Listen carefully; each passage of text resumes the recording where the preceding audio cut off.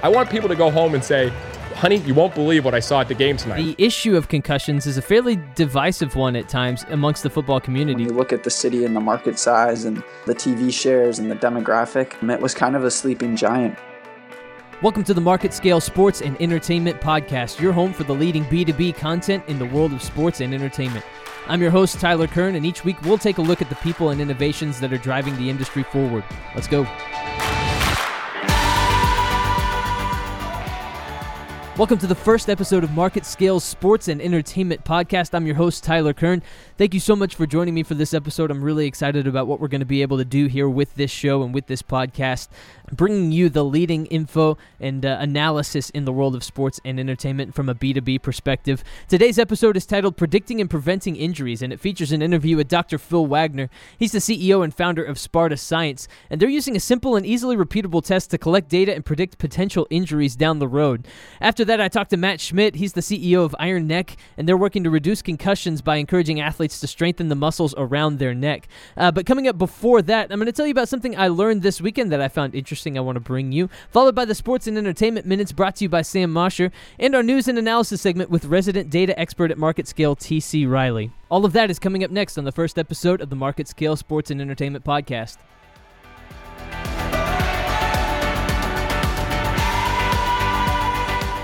All right, I want to begin each week's show by telling you about something I learned recently. And this week I want to hone in on that Alex Smith injury for the Washington Redskins. With a little over 7 minutes remaining in the third quarter of their Week 11 matchup with the Houston Texans, Washington quarterback Alex Smith was sacked by Kareem Jackson and J.J. Watt. His ankle bent awkwardly, breaking both of the bones in his leg pretty obviously. You could see it on the field, and if you haven't seen the replay, unless you've got a strong stomach, I don't know that I would recommend going back and watching it. But it caused many to harken back to a play where another Washington quarterback, Joe Theismann, suffered a very similar injury. It turns out that the injuries don't just look similar, but they actually happened on the same day, 33 years apart. And the eerie similarities don't stop there, though, as the final score of both games ended up being 23-21, not a score that you see terribly often in the NFL, although 33 years ago, Washington won the game, whereas this past Sunday they lost. And it kind of caused me to wonder, losing a key player like your starting quarterback can really be tough for a team to overcome, especially late on in the season when you've got playoff implications looming. And so, as I think about this loss for the Washington Redskins and losing their starting quarterback, it made me wonder, how much money does an NFL team make that makes the playoffs opposed to teams that don't make the playoffs? Do they bring in extra revenue from ticket sales? Do they bring in more ad revenue? Things along those lines. Well, as it turns out, the NFL is actually very adherent to a strict system of revenue sharing. So teams that make the playoffs actually send all of their ticket revenue back to the league, meaning they don't really keep a dime of it, and it gets distributed out evenly to all of the rest of the teams in the NFL. So a team like the New England Patriots, a team that makes the playoffs every year and are perennial Super Bowl contenders, don't actually bring in more money due to that because the NFL actually keeps so much money and sends it all back out to all of the other teams. So teams get a stipend to cover expenses for each game, but really, a team that makes the Super Bowl every season doesn't end up seeing more revenue, seeing more money than teams that don't. I thought that was really fascinating and something that I learned this week. All right, coming up next, we're going to bring you the news and information from around the industry, brought to you by Market Scale. This week, bringing you the news and information minutes is Sam Mosher. Sam, take it away. These are your sports and entertainment news minutes brought to you by Market Scale. Apple has made another strategic move in its play for original content. According to CNBC, Apple is entering a multi-year agreement with Oscar-winning production company A24 to produce original films. A24 is a critical darling, responsible for many Academy Award-winning films such as Room, Lady Bird, and 2017 Best Picture, Moonlight. A24 joins other creators like Steven Spielberg, Oprah, and Sesame Workshop under Apple's umbrella of original content. CNBC reports Apple will begin giving away free movies and TV shows to device owners sometime next year as a way to increase brand loyalty. Variety says details on the deal are slim. It will include multiple films over several years, but it is unclear if these films will be released in theaters or just exclusive to Apple devices. The cost of the deal is also under wraps. 2019 will be a crowded year for original content on streaming services. In addition to existing platforms like Netflix, Amazon, and Hulu, Apple's original content will launch the same calendar year as Disney's planned service, Disney+. But that's not the only news in streaming this week. In the world of sports, streaming service DAZN, known for its focus on MMA and boxing, has made a deal with Major League Baseball. The 3-year deal, which reportedly cost $300 million, will start next season. According to Engadget, DAZN will broadcast a show each weeknight with live cut-ins to the biggest plays and moments from games across the league. USA Today says these broadcasts may resemble NFL Red Zone, which is an attractive prospect to young baseball fans without traditional pay TV packages. For now, the deal does not include full live games. DAZN will also offer on-demand MLB content and a highlight show on weekends. More details about DAZN's MLB content is expected before the next season starts in March 2019. DAZN's MLB deal comes only 2 months after the service launched in the US in September 2018. Engadget reports DAZN is looking to include content for all sports fans. It launched in Japan, Germany, Austria, and Switzerland in 2016. It streams live MLB games in those countries. The service is also available in Canada and Italy. But that isn't our only sports story today, and this next one is about ketchup. You heard that right, ketchup. In a recent ESPN.com profile, Kansas City Chiefs quarterback Patrick Mahomes confessed his love for ketchup. When asked how his life changed after becoming famous, Mahomes said he now eats much less ketchup. He used to get bottles of it for his birthday, he even puts it on his steak, but fearing public outcry, Mahomes said he is wary to ask for a bottle in public. But Mahomes may never have to ask for ketchup again. Well, that is if he can beat a challenge put out by Heinz. Heinz tweeted Thursday telling Mahomes he will receive a lifetime supply of ketchup if he throws 57 touchdown passes this season. According to CBS Sports, Mahomes currently stands at 31 touchdown passes in 10 games. He is on track for about 50 and will have to average more than 4 touchdown passes per game to beat Heinz's challenge. I'm Sam Mosier, and these have been your Market Scale Sports and Entertainment Minutes. All right, joining me now on the Sports and Entertainment Podcast for a little bit of news and analysis is T.C. Riley. He's the Director of Analytics here at Market Scale. T.C., thanks for joining me today, man. Absolutely. How are you doing this morning? I'm doing great. How are you today? Doing terrific. So you're a big sports fan. I am a massive sports fan. But that more and more has been intersecting with the world of analytics. Before, those two worlds used to be, they couldn't have been further apart, right? You had the nerds and the jocks, but now a lot of that is coming together, which has to be an exciting thing for you, I would guess. Absolutely, yeah. Two of my biggest passions that previously, like you said, didn't really intersect at all. Very conflicting cultures almost. But in the last, I'd say, depending on the sport, depending on what exactly you're talking about, the last 15, 20 years, especially in the last 3-4 years, I think, there have been some massive crossover between those two. And I love it. Again, it's my two biggest passions, so it's awesome to see them come together. So where did it start for you? Where did you first start to see the blending of the two of your two passions? Baseball's always been better, I would say, at analytics. Everyone probably heard of Moneyball and the Oakland Athletics when they went through. So you saw it back then, but even further back than that, baseball's been really good about tracking stats. You can look at baseball stats going back to the 1920s, early 1900s, things that maybe weren't tracked as closely across other sports. So you could say that. But I think that Moneyball era, that kind of started in baseball, and then that's kind of slowly bled into other sports. But especially basketball and football in the last 5-10 years, you've really seen it become a driving force for organizations and the decisions they make. Did you read Moneyball when it came out?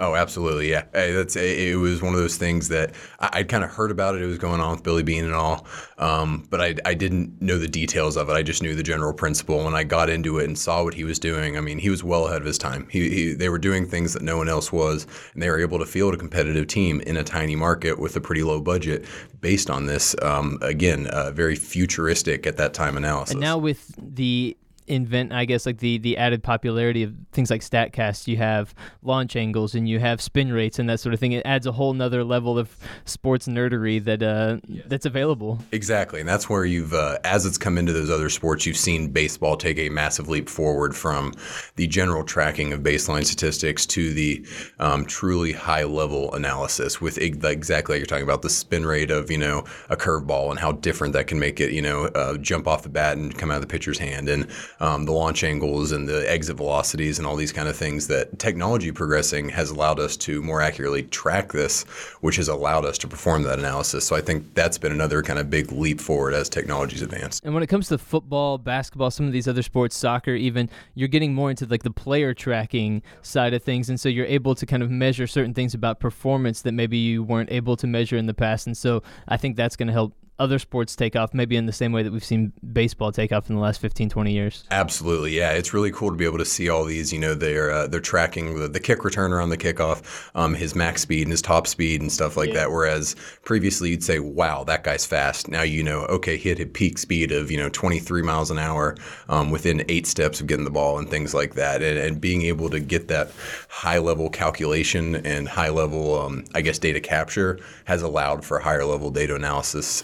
Since with data analysis, one of the biggest things is the more data you have, again, if you're able to keep it together, typically the better you are. So as more and more data points become available, the way that you can kind of manipulate those, use those, and analyze those has exponentially increased as well. So you're mentioning kind of some of the things that help in data collection and that sort of thing. What's the biggest challenge that sports and that teams are facing as they collect all this data? Is it assigning meaning to it? Is it assigning a level of reliability to it? What are the challenges teams are facing these days? Absolutely, yeah. One of the things is data overload. That's a lot of companies are experiencing that. This big data wave is terrific, the ability to process that. However, data is really, really hard to kind of manage if you have too many data points across too many data sets and you're not able to correlate all these different data points that you're getting. And I think that's especially true in sports where you mentioned at the beginning, there's kind of been this resistance in the old school mindset of sports to truly diving into analytics in sports. So now there's a lot of almost teaching that has to be done with some of those guys that are at the head of these organizations that previously didn't have this about how you use it, what you use. Yes, you can have a team that analyzes it. They even have struggles trying to figure out what I need to look at, what really matters, what doesn't really matter. But then being able to translate that to the actual executive side of things is another struggle that they're overcoming. Yeah, definitely. So what's coming next? What do you look down the pipeline and say, this is what excites me about what's coming next for sports and for analytics? Yeah, so one of the best things I think I can describe is actually, I'll use an example, what NBC and AWS have come together, and they're doing some kind of interesting next-gen stats during the broadcast this year, and two in particular that stand out that kind of open up my mind to what's next is the percentage calculator, I'll call it, they have, where late in a game, you got 4th and 1, at the opponent's 30. Do you run it? Do you kick it? What do you do? And they can immediately kind of analyze and say, if they make the first down, here's their chance of winning. If they don't, here's their chance. If they kick it, here's their chance. Yeah. Being able to immediately see that and have it go from something where maybe you're just constructing your team or your roster based on analytics to you actually making in-game split decisions with that. The other really cool thing they're doing, this kind of mimics baseball a little bit, is this year they have a Sunday Night Football kick tracker that tells you what the angle is, what the apex is, and how far the field goal would have been good from. So yes, he made the 50-yard field goal, but actually he could have made it from 62. Things like that, where you're getting this immediate analysis that immediately is going to feed back into a coach saying, okay, that last kick, he would have made it from 61. If I have that 56-yarder, maybe I'm going to send him out there when I wouldn't have, based on what I've seen and statistically know what he can do so far this game. That's pretty awesome. So I know you're a UT football fan. I am. Hook 'em horns. What piece of advice would you give your football team this season to ensure that they win out the rest of the season and maybe get to the Big 12 title game? So luckily they're setting up pretty good now. We control our own destiny, beat Kansas. Should be something we could do, but unfortunately we've stubbed our toe in that one in the past. I think the biggest thing they need to do is they have two monsters outside, in Colin Johnson and Lil Jordan Humphrey, and throw the ball to them over and over and over and over and over. You can't go wrong with that, and they're the average yards per play, if we're going to throw one stat in there from that. The eye test kind of tells you, but the chunk plays that they're getting, that's been the biggest difference when you look at UT the last almost decade at this point, is we haven't had that explosive chunk play offense that you've seen around the rest of the Big 12. OU this year, Baylor in the last 10 years, you've seen it a lot. Tech, for instance. Being able to translate those big chunk plays is getting those bigger scores up on the scoreboard, which is, frankly, in the Big 12, you got to put up 50 if you want to win. That's the way it works. That is the way it works. Even the best teams like OU have just abysmal defenses. Yes, I sit there every weekend and debate with myself watching, let's say a Big 10 game versus a Big 12 game. And yes, I think the Big 12 offense is further ahead, but the question is our defense worse or our offense better? It's one of those, and it's probably a little bit of both, but it makes for a much more exciting football than a 6-3 final score when it's 58-55 or something. Yeah, so. That's true. And also, offense is being better and defense is being worse. It's kind of led to more people going for it on fourth down, which I think is really exciting, just kind of as you weigh the risk-reward. It's another analytics thing that has really come out recently, is that the risk-reward going for it on fourth down is normally much more beneficial than not going for it. And going for two also can be very beneficial. Absolutely. Those two exactly right there. Going for it on fourth and short and then going for the 2-point conversion. Especially it's kind of a base calculation, the expected points per. And now that NFL rates for 2-point conversions are hovering above 50%, that's you're going to miss a couple kicks. So the max you could get there is 1 point per turn. Really, it's like 0.99 something with the missed extra points. If you're converting over 50%, the stats say you are expected to score more if you go for two every time. And obviously, there is a little bit of understanding the game, and just because the numbers tell you that this is the way it should be, there is that we'll call it the eye test of the established coach and what he wants to do. But there's been guys, if you go back 20 years, who have been in high school kind of doing this. They only onside kick, they don't punt, and I think there's times when they take that to a little too far. When you got 4th and 25 on your own 15, maybe it's time to dust off that punter. But in general, it's interesting to see that, hey, the numbers say this, and if the data is proving that you're much more likely to win if you go for it versus the marginal decrease you have in your winning likelihood if you were to punt it and just try and hold, hey, let the numbers drive you. Go for it. Turns out we were playing Madden correct all along. That is exactly it. Who knew? That is TC Riley. He's the Director of Analytics here at MarketScale. TC, thanks for the time this morning. Absolutely. Thank you. All right, coming up next, I caught up with Dr. Phil Wagner. He's the CEO and founder of Sparta Science. Sparta Science has created a series of tests involving force plates that they say can identify potential risk of injury as well as strengths and weaknesses in athletes. They're used by organizations like the Cleveland Cavaliers in the NBA and the Colorado Rockies in Major League Baseball. And what the Sparta Scan does is it's revolutionized the way teams can test their players and predict potential injury issues down the road. I caught up with Dr. Wagner at the USA Sports Analytics and Technology Conference in Dallas, Texas. We had to duck out of a noisy conference hall into a little side room to conduct the interview, so the audio quality isn't quite what it normally is, but the information is still fascinating. If you're interested in hearing how a jump test on a force plate can predict potential UCL issues in the arm of a pitcher, you'll want to hear what he has to say. I started off by asking him about Sparta and how they got their start. So Sparta Science is a platform for injury reduction and performance amongst everybody. We actually started initially in sports, and one of the reasons that occurred is I was rather confused when I was an athlete in high school and college by the lack of objectivity that was being used to address injuries, and in that case, it was my own.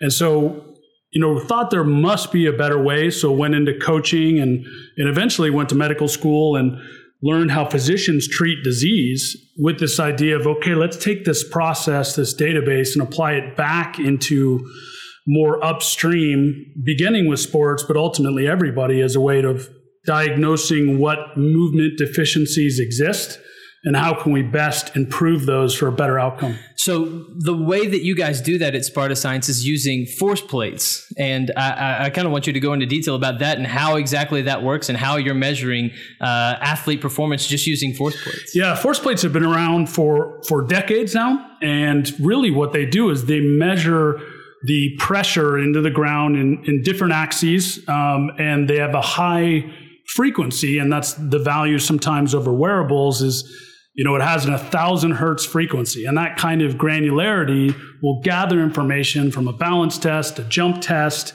and then all that big data is really fed into a high-powered software, which is where our product comes in. It is able to filter and analyze that data using machine learning and some other techniques and provide true insights for each individual based on where risk and performance opportunities lie. So how have advancements in AI and in computer technology really helped you guys with data collection? Yeah, I think when you talk about humans and machine learning, it's been massive. I think that machine learning and AI in healthcare is going to have the largest effect there, just because of the amount of variability that exists. I mean, we all are so different. And so, as a result of that, variance, and not only in where we're from, but also how old we are and our histories, were we injured? Were we sick? All these sorts of histories alongside our origin really is a prime candidate for using machine learning, particularly when we start talking about the unsupervised sort. So part of the advantage of what you guys have been able to do is have an easily repeatable task that you're able to then measure so many different things just based on that one easily repeatable task. How did you get your foot in the door? Because the number of samples that you guys have is really to your advantage, right? Just the breadth and width of all of the different samples that you've collected across different, genders, races, sizes of people and all of that kind of thing. How did you initially get your foot in that door? Yeah, I think the way we approached starting out, our variables was very simple, very similar to how we approached building the company itself. And that a core value of both our technology and the people on our team is reliability. Can we trust, our fellow teammate, or can we trust the data? So really looking at all this data, identifying which variables were most consistent day to day, and identifying those reliable variables, and then being able to, once we started gathering those reliable variables, then we analyzed to see which patterns of those provided meaning. But really having that consistency at its core is important for everybody, particularly when we start talking about compliance or retention. People want to feel that the data that they're looking at, they can trust. Yeah, absolutely. That trust is a massive part of what you guys do. And so I'm curious, I just want you to explain for the listener how exactly you measure. Let's take a picture, for instance. How do you use a force plate to determine the risk involved for them for a Tommy John surgery or something along those lines? Yeah, I think the Tommy John or elbow injuries that we're able to predict in baseball players really is the best example of machine learning, because we didn't go into the data looking for that pattern. We didn't go in there looking for upper body injuries from a lower body movement. What we did is we put all the data into these models, unlabeled, unsupervised, and what came out was an increased odds for elbow injuries when individuals did not initiate force well on a jump. Mm-hmm. And so if they don't initiate force well on a jump, then the theory is that that's also occurring out on the mound. And so if they don't start a movement with their legs when they're throwing a baseball, then it has to be generated somewhere else, in this case, likely the upper body. And so that excessive use of the upper body to generate a baseball throw over time will start to wear down that UCL. So if you're looking at a pitcher, you take, maybe he does the force plate once a week or more than that, but you're looking throughout the season and you can see the decrease in in that initial use of force from the legs kind of throughout the season, and say that he's had a higher risk of a UCL injury. Yeah, and that's a good synopsis, because the longitudinal aspect, that's what's a big part that's missing. Because the systems only take about 60 seconds. You can do it frequently enough to see the changes over time, because a lot of screens and testing, it's done once a year, right? Then the assumption is, okay, well, I'm only going to change my body once a year, right? Which isn't the case. And so being able to see how the individual responds to fatigue can't be generalized, can't be stereotyped. Everybody responds to loading in a different way. And so looking out over the course of a season, how these pitchers change or how any individual changes is a crucial piece to the prediction. So you then look at that data and say that maybe this pitcher is fatigued and suggest rest, or do you dive into the suggestion for the team or anything along those lines? Or do you just stay on the outside and say, this is the data, do with it what you will? Yeah, I think, the company at its core actually started as a training facility. And so as a result, the idea of addressing that data with validated prescriptions is at its core. So we never separated the diagnosis and the prescription. We never separated those two out. So really, we've also been able to identify which movements and how much of those movements is effective in improving those force outputs. And the way we've done that is we've taken a lens like pharmacology and thinking, okay, what are the different types of movements we're prescribing, how much, what type, all these different things, in the same way that pharmacology looks at antibiotics and drugs and that nature. So different sports require different movements, require different expertise from different players. How did you go into, I suppose you use the same exercises and the same tests across all different sports. So how have you seen the difference in athletes and how have those played out? Yeah, what's interesting is the sports are less different than the individual. And by that, I mean, catchers in baseball look very similar to offensive linemen in football, at least in terms of their pattern. They both squat a lot. And then when we look at center fielders, they look similar to wide receivers in football. So it's the positional and the skill sets that tend to be shared more than the actual sport. Yeah. Interesting. So in your talk earlier, that was phenomenal, by the way. I really enjoyed it. You used the example of Jeff Withey, the basketball player at Kansas, and talked about how using the test, you were able to not only reduce risk for injury, but also improve performance. And I was wondering if you could just flesh out that example a little bit more for the listeners. Yeah, we took a lens and looking at these problems as basically solutions that athletes and individuals choose to use for the problems they're going to face in activity. And in Jeff Withey's case, not looking at it the same way of not trying to separate out injury risk and performance, and looking at how do we make him more resilient. And in Jeff's case, in a lot of athletes' cases, it's how do we get him to play more minutes more often.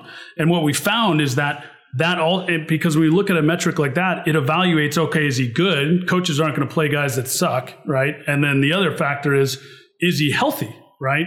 And so looking at that metric, we found certain force patterns that basketball players that played more minutes tended to gravitate towards. Specifically, they produced less force initially, but more force, at the outset. And so what that really means is you've got a tighter rubber band that can rebound, that can move faster. And so Kansas was able to prescribe specific movements to actually change that nature of his rubber band to be more explosive. And ultimately he ended up winning Defensive Player of the Year for the NCAA. So you use minutes played for basketball players. What are some of the other ways that you measure players in other sports? Like maybe a pitcher, is it innings, is it pitches? How exactly do you break down some of the ways of measuring things for other sports? Yeah, we try to look at it from both a volume and an intensity standpoint, and look at two factors. So if we talk about pitching, its number of pitches would be a great volume factor, and then intensity would be, okay, what's the average velocity of those pitches? Right, because throwing 100 pitches at 90 miles an hour is very different than 100 pitches at 98 miles an hour, right? And so taking those both into account can separate out the actual stress and stimulus based on each individual. Have you broken it down further than that, like maybe pitches thrown in a particular inning and game state? Bases loaded might be a more high-stress situation than bases empty or anything like that? Yeah, there's certainly specific situations to take the decision trees down to a deeper place. The challenge becomes there is we haven't found too much significance there yet. And we believe the reason why is in statistics, you can get to this point, what's called overfitting, where you're predicting randomness more than you're actually predicting outcomes. And so when we've looked at some of those specific situations, there's so much variables involved that we've actually haven't found much significance in including those yet.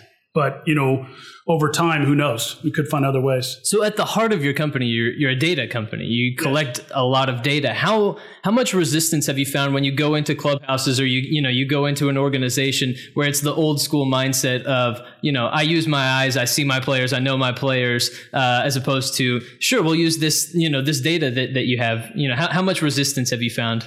Yeah, we actually love the old school because, the old school type sports environments, what they're looking for is like, they're looking for two things, right? How do we keep winning or staying healthy? And the second thing we're looking for is how do I validate my job? And a lot of times what they find is, for the most part, it's almost the 80-20 rule, that 80% of what they're finding in Sparta just explains what a good job they're doing, and that's important. But like all of us, nobody bats 1,000. And so in some cases, they find insights they may not have thought of. But for the most part, good data, good technologies will validate great practitioners. And so the only resistance we tend to find are those that, don't want to be measured and don't want to be validated because for fear that, they may not continue to evolve with the rest of the society as we get into this big data phase. Yeah, because you'd have to think that people are looking at this as just the next phase. Everyone's seen the movie Moneyball now, but now everyone's looking for what's the next step ahead. And if you could prevent injuries before they happen, or more easily predict who might be injured in the future, surely that's a huge advantage that teams have to be looking for, either as they look at the draft or potentially signing a player. Is that kind of, do teams use that predictively when it comes to making a trade or signing a free agent or something along those lines? Yeah, and we refer to it as talent identification. And it's a big piece because, any player you sign or recruit, ultimately you're recruiting and signing their history, right? And that injury history or disease history comes with them, and it's the largest predictor of subsequent events, right? So you really want to know what their history is and how well they're moving as a result after that injury, because there's plenty of cases where athletes have had a certain injury, a setback, and they've never been able to return. Or there's other issues where they've, had a setback and they actually come back better, right? And so how do we use data to identify which one is which?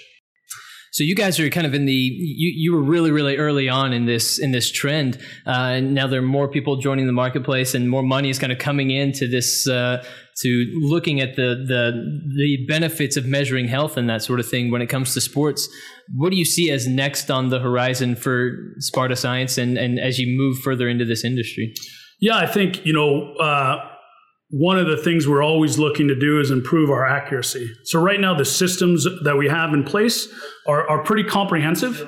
I think the goal is to, now that we have this framework, is if we're a certain percent accuracy on specific injuries, how do we drive that up? How do we be more accurate with the predictions and the sites with which outcomes are going to occur? And that really, for lack of a better word, that just comes from more data, but it's got to be more good data, right? And it's got to be data around, medical injury histories or data around exposures. How many times are they exposed to certain events that might cause injury? And that's where we see that future for us is improving that accuracy. Sure. So you mentioned this earlier as part of your talk, but you're not just a sports company. You kind of dove into the military aspect of things, and also businesses interested in measuring their employees' output and that sort of thing. What's the difference when it comes to measuring somebody in the military as opposed to an athlete? Yeah, certainly there's some difference, but I think there's a false assumption that the best physical people play pro sports. And I think the example I used in my talk was, while I might produce more force than most pitchers, I can't throw a strike.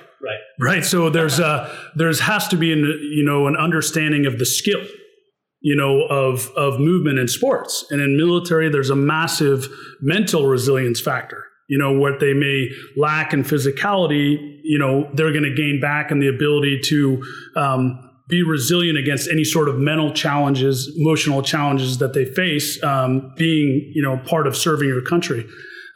So there's a lot more similarities than people would realize between those groups. And part of that is because there's other factors. But the physicality across is something we're really excited about, because not everybody's a pro athlete. Not everybody's in the special forces. And to really help the most amount of people, moving towards fitness and healthcare is just a natural evolution for us. Man, that's really fascinating. You guys are doing awesome stuff. That is Dr. Phil Wagner, CEO and founder of Sparta Science. Thank you so much for joining me today on the Market Scale Sports and Entertainment Podcast. Thank you, Tyler. As you can tell, that's some really fascinating work being done by Sparta Science in the world of data analytics and injury prediction and prevention. And coming up next, we're going to talk to another individual who's interested in preventing injuries before they ever happen. And that's Matt Schmidt. He's the CEO of Iron Neck. And what they do is they try to prevent concussions before they ever happen by strengthening the muscles around the head and neck. He says if you're able to slow acceleration upon impact, you can reduce that force of the impact when it comes to whiplash and that sort of thing. Schmidt also draws on his discipline and structure that he was taught in his 10 years in the Air Force in his role as CEO of Iron Neck. I think his insight is really fascinating because you really hear how much he loves football, how much he cares about the people that are playing, and how much he wants to make sure that the next generation of football players are able to enjoy the sport safely without the long-term effects of concussions the way that we're seeing some people deal with today. So without further ado, let me get to my conversation with Matt Schmidt. Matt, thank you so much for joining me today, man. Hey, Tyler. Hey, happy to be here. Thanks for having me. Yeah, absolutely. So you spent 10 years earlier in your life in the Air Force, and I know that was kind of part of your childhood and part of growing up. Did you always have an interest in kind of following in your father's footsteps and joining the military and joining the Air Force, or was that something that maybe came later? I always appreciated what my dad did. He was in the Air Force for 27 years. He was an explosive ordnance disposal expert, so bomb squad. If you've seen the movie Hurt Locker, that's what he did for the Air Force. So I always had a great appreciation for what he did and for the service, being part of the military. And I benefited as well. So we moved around a lot through my childhood. Spent some time in Wichita, Kansas, lived a couple years in Incirlik Air Base in Turkey, and then eventually settled in Spokane where I spent my high school years, and then eventually went over to Central Washington University for college.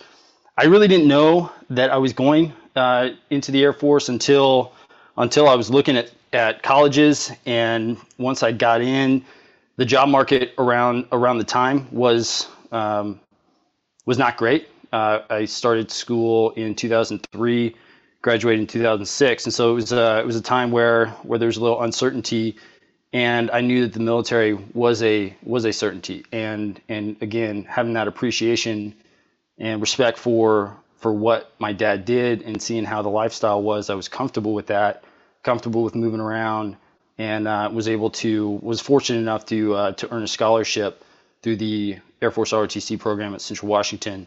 And so that sort of prompted me on my way. How did having that childhood and growing up in that way maybe shape your worldview? You saw different parts of the world, you got to meet different people, and certainly there are advantages and disadvantages to moving around a whole lot, but you certainly gained a perspective, I would think, from living in various parts of the country and the world. Yeah, exactly. I mean, every time we moved, it was there was an aspect of starting over, and I think that made me more comfortable in adapting to new environments. Starting from when I was a child, and being exposed to different parts of the world, different cultures, and meeting new people, starting over. That's life as an adult, and to learn those skills as a child was, I think shaped me in a lot of ways. Obviously, there are advantages to being in one place throughout growing up, throughout your formative years, and I had friends every place that I moved that had lived there and grown up around a friend set and a comfortable environment, and were happy with that. And I think that's great. That's not what I had, but like you said, there's advantages and disadvantages to both. It was it helped shape me, so I've got no regrets whatsoever about that upbringing. What skills do you think you learned in the military that has really helped you now as you run a company and as you are the leader of this organization? How do you feel like that has translated over to your job now as CEO of Iron Neck? Yeah, that's a good question. Structure, a lot of moving pieces, a lot at stake at different times. And so the structure, there's in starting your own business, and I started this business after it had already been, or I kind of got involved with this business after it had been around for a little over 2 years, but it was put back on the shelf. So we were essentially starting from ground zero when I got involved in 2015. But my experience in the military, again, with the discipline and the structure and having everything kind of projected out and having a plan of attack was important. And anybody that's started a business or tried to create something on their own or with a small team knows that nothing goes according to plan. And being able to be flexible is also a skill set that was ingrained in the military. Flexibility is the key to air power, is what it was a common phrase through the Air Force, and that's no different in starting a small company and growing that. Being able to adapt and adjust with both positives and negative outcomes. And I skipped over your time at Central Washington a little bit, but you played for 2 years at Central Washington, the alma mater of the great John Kitna. That's right. But how did that experience as a player kind of begin to plant the seeds, or did it begin to plant the seeds for what you're doing today with Iron Neck? Just that time as a player there, I believe you walked onto the football team there at Central Washington. How did that begin to plant those seeds for what you're doing today with Iron Neck? That's right. I was undersized. I grew up as a huge football fan, starting from when I was 3 or 4 years old. And so that was ingrained in me very early on, loving and appreciating the game of football, team sports in general. I played all sorts of sports growing up, basketball, I snowboarded, played baseball, played soccer, but I loved football. And going into Central Washington University, high school days were done. You're never going to get those back, and so you're left with the lasting memories that you had playing with your boys and your teammates and the coaches that helped shape you. And I knew that I wanted to get into coaching, and what better way to coach a high school level than learn from the next level and experience the next level of that competition. So even though I was undersized and didn't get much playing time, I was a practice squad guy. I played for my first 2 years of college, and we had a really good team. It was Division II. It was a Division II program, but we were nationally ranked in the top 25, I believe, all 4 years that I was there, and got some really good competition, learned some really good skills at the cornerback position, and I think that helped me be able to pass along those skills and concepts when I got into coaching. I coached in Ellensburg, Washington, where Central Washington University is located, my second 2 years of college. And then once I got into the Air Force, I coached another 3 years, one in Korea, which was a unique experience. A lot of those guys had never played football before. And so it was an opportunity to really teach the basics and the fundamentals and advance them as much as possible in the game of football. And then I coached again when I was teaching at the Air Force Academy a little bit later on, a little bit bigger program, not big. It was a 3A program, but was able to pass along some of the things that I learned at the college level and of course at the high school level and through my experiences coaching to teach and mentor. And that was all very important to me. And then along the way, football's it's a rough game. It's a physical sport, and saw my share of injuries, saw my share of concussions, experienced my share of concussions when I was a player. And so having firsthand experience of those things and then being exposed to Iron Neck through my time as an instructor at the Air Force Academy, it all just seemed to make sense. I had an entrepreneurial mindset that started at a young age, was solidified during my time at the University of Texas MBA program, and then enhanced when I was teaching a course, a capstone course called Technological Innovation in the Management Department at the Air Force Academy.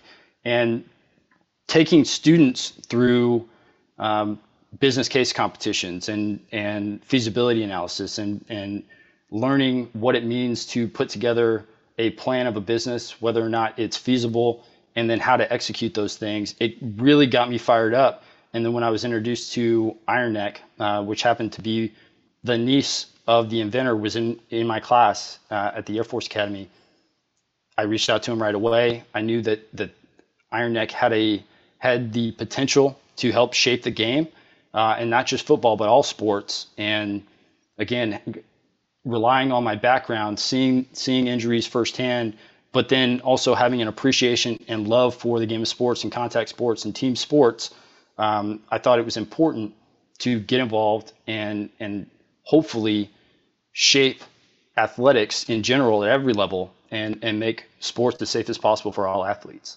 So you can really hear your love and passion for football come through just when I listen to you talk. It's evident. And the issue of concussions is a fairly divisive one at times amongst the football community, whether they're talking about rules changes or just the way that the game is approaching concussions these days. I'm just wondering about how you feel when you see some of these debates and these arguments about concussions, and some of the ways that that the injuries themselves are being approached by either talking heads on TV or referees in a game or something along those lines. There are different mentalities around ways to reduce the risk. Of course, rule changes are an important factor. You've seen that in football in particular, with kickoffs being moved up, touchbacks being basically automatic, because that's the most concussed play in the sport of football. And you've seen equipment changes. Helmets over the past 20 years in football have improved dramatically. There is some debate on whether or not helmets are inherently designed to reduce concussion risk. I think there's definitely some benefit to having a better helmet. I mean, you look at helmets that were used in the 70s, 80s, and 90s. They were rudimentary, and now there's so much technology going into helmets, including sensors that track head acceleration. Not just the sensors, but the padding and the way that the shell of the helmet is created. There's some very innovative things going on in the helmets themselves. And then, of course, assessing, diagnosing, and treating concussions has improved tremendously over the past 15 years. Before, it was, okay, we think somebody had a concussion. Did they lose consciousness or not? And then this is how we treat them. There was not really a protocol for a return to play. And now, as you know, that is significantly changed. But one of the most understood aspects of concussion prevention or risk reduction is the aspect of neck training and neck strengthening. And it makes sense when you look at it from the concept of whiplash. If you're able to slow head acceleration upon impact, whether that's a head-to-head collision or a body part to a head collision or the body falling to the ground and the head hitting the ground at a high rate of force, you're able to slow that head down. You're able to reduce the acceleration and the force of the impact. And that's what we're trying to educate based on research and the viability of the iron neck and other neck training methods. We want people to know that there is a proactive solution. Neck training is not going to eliminate all concussions, but it does scientifically reduce the risk of concussions. Yeah, and I think that's what's really interesting about what you're doing is the proactive nature of the approach. You know, a lot of the focus has been, like you mentioned, on, you know, rule changes to the game to prevent concussions, and I think that's good. You know, and then how athletes are treated once they have a concussion. You know, better recognition of what concussions are. But that's what's really interesting about what Iron Neck is doing and what you guys are doing is that it's on the front end. It's helping prevent them from initially taking place, and the way that CTE is becoming a bigger and bigger issue that we're seeing, with major examples like what happened with Junior Seau, Mike Webster, and other players. You could even go so far as to say that what you guys are doing at Iron Neck could also potentially be down the road saving lives. And I think that's a really cool aspect of of what you guys are doing. And as awareness of the concussion issue has increased, have you seen increased interest across the board? Has there been a swell of interest in what you're doing and in the work of Iron Neck? Absolutely. I mean, like I said, when Mike invented this thing back in 2012, he would go to strength coaching conferences and he went to the NFL Combine, and there was certainly some interest amongst some early thought leaders and some people that were willing to take a chance. But at the same time, people would walk by and they'd see this thing and they'd laugh. They'd dismiss the concept right away, and it felt like to him it was too early. It was ahead of its time. It was on the early stages of a lot of the changes that were being made around football and around sports in general. And over the past couple of years, since we reinvigorated and redesigned the Iron Neck product, we've noticed more professional teams across NFL, NHL, MLB, and international rugby in particular become more adaptive. And that's worked its way down through college and high school, and there are even some athletic directors implementing Iron Neck in middle schools. So over the past just 3 years, the adoption has increased dramatically, and we're happy and proud to be a part of that. But we know that there's still a long way to go. In particular, female sports.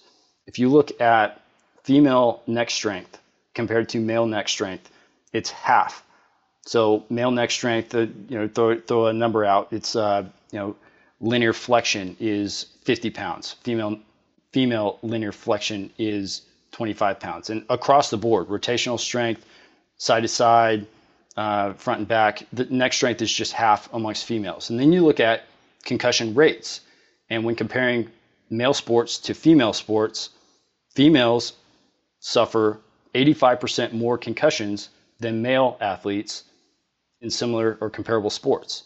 And that's across diving, basketball, baseball, softball, soccer, lacrosse, you name it, a sport where girls and boys both play.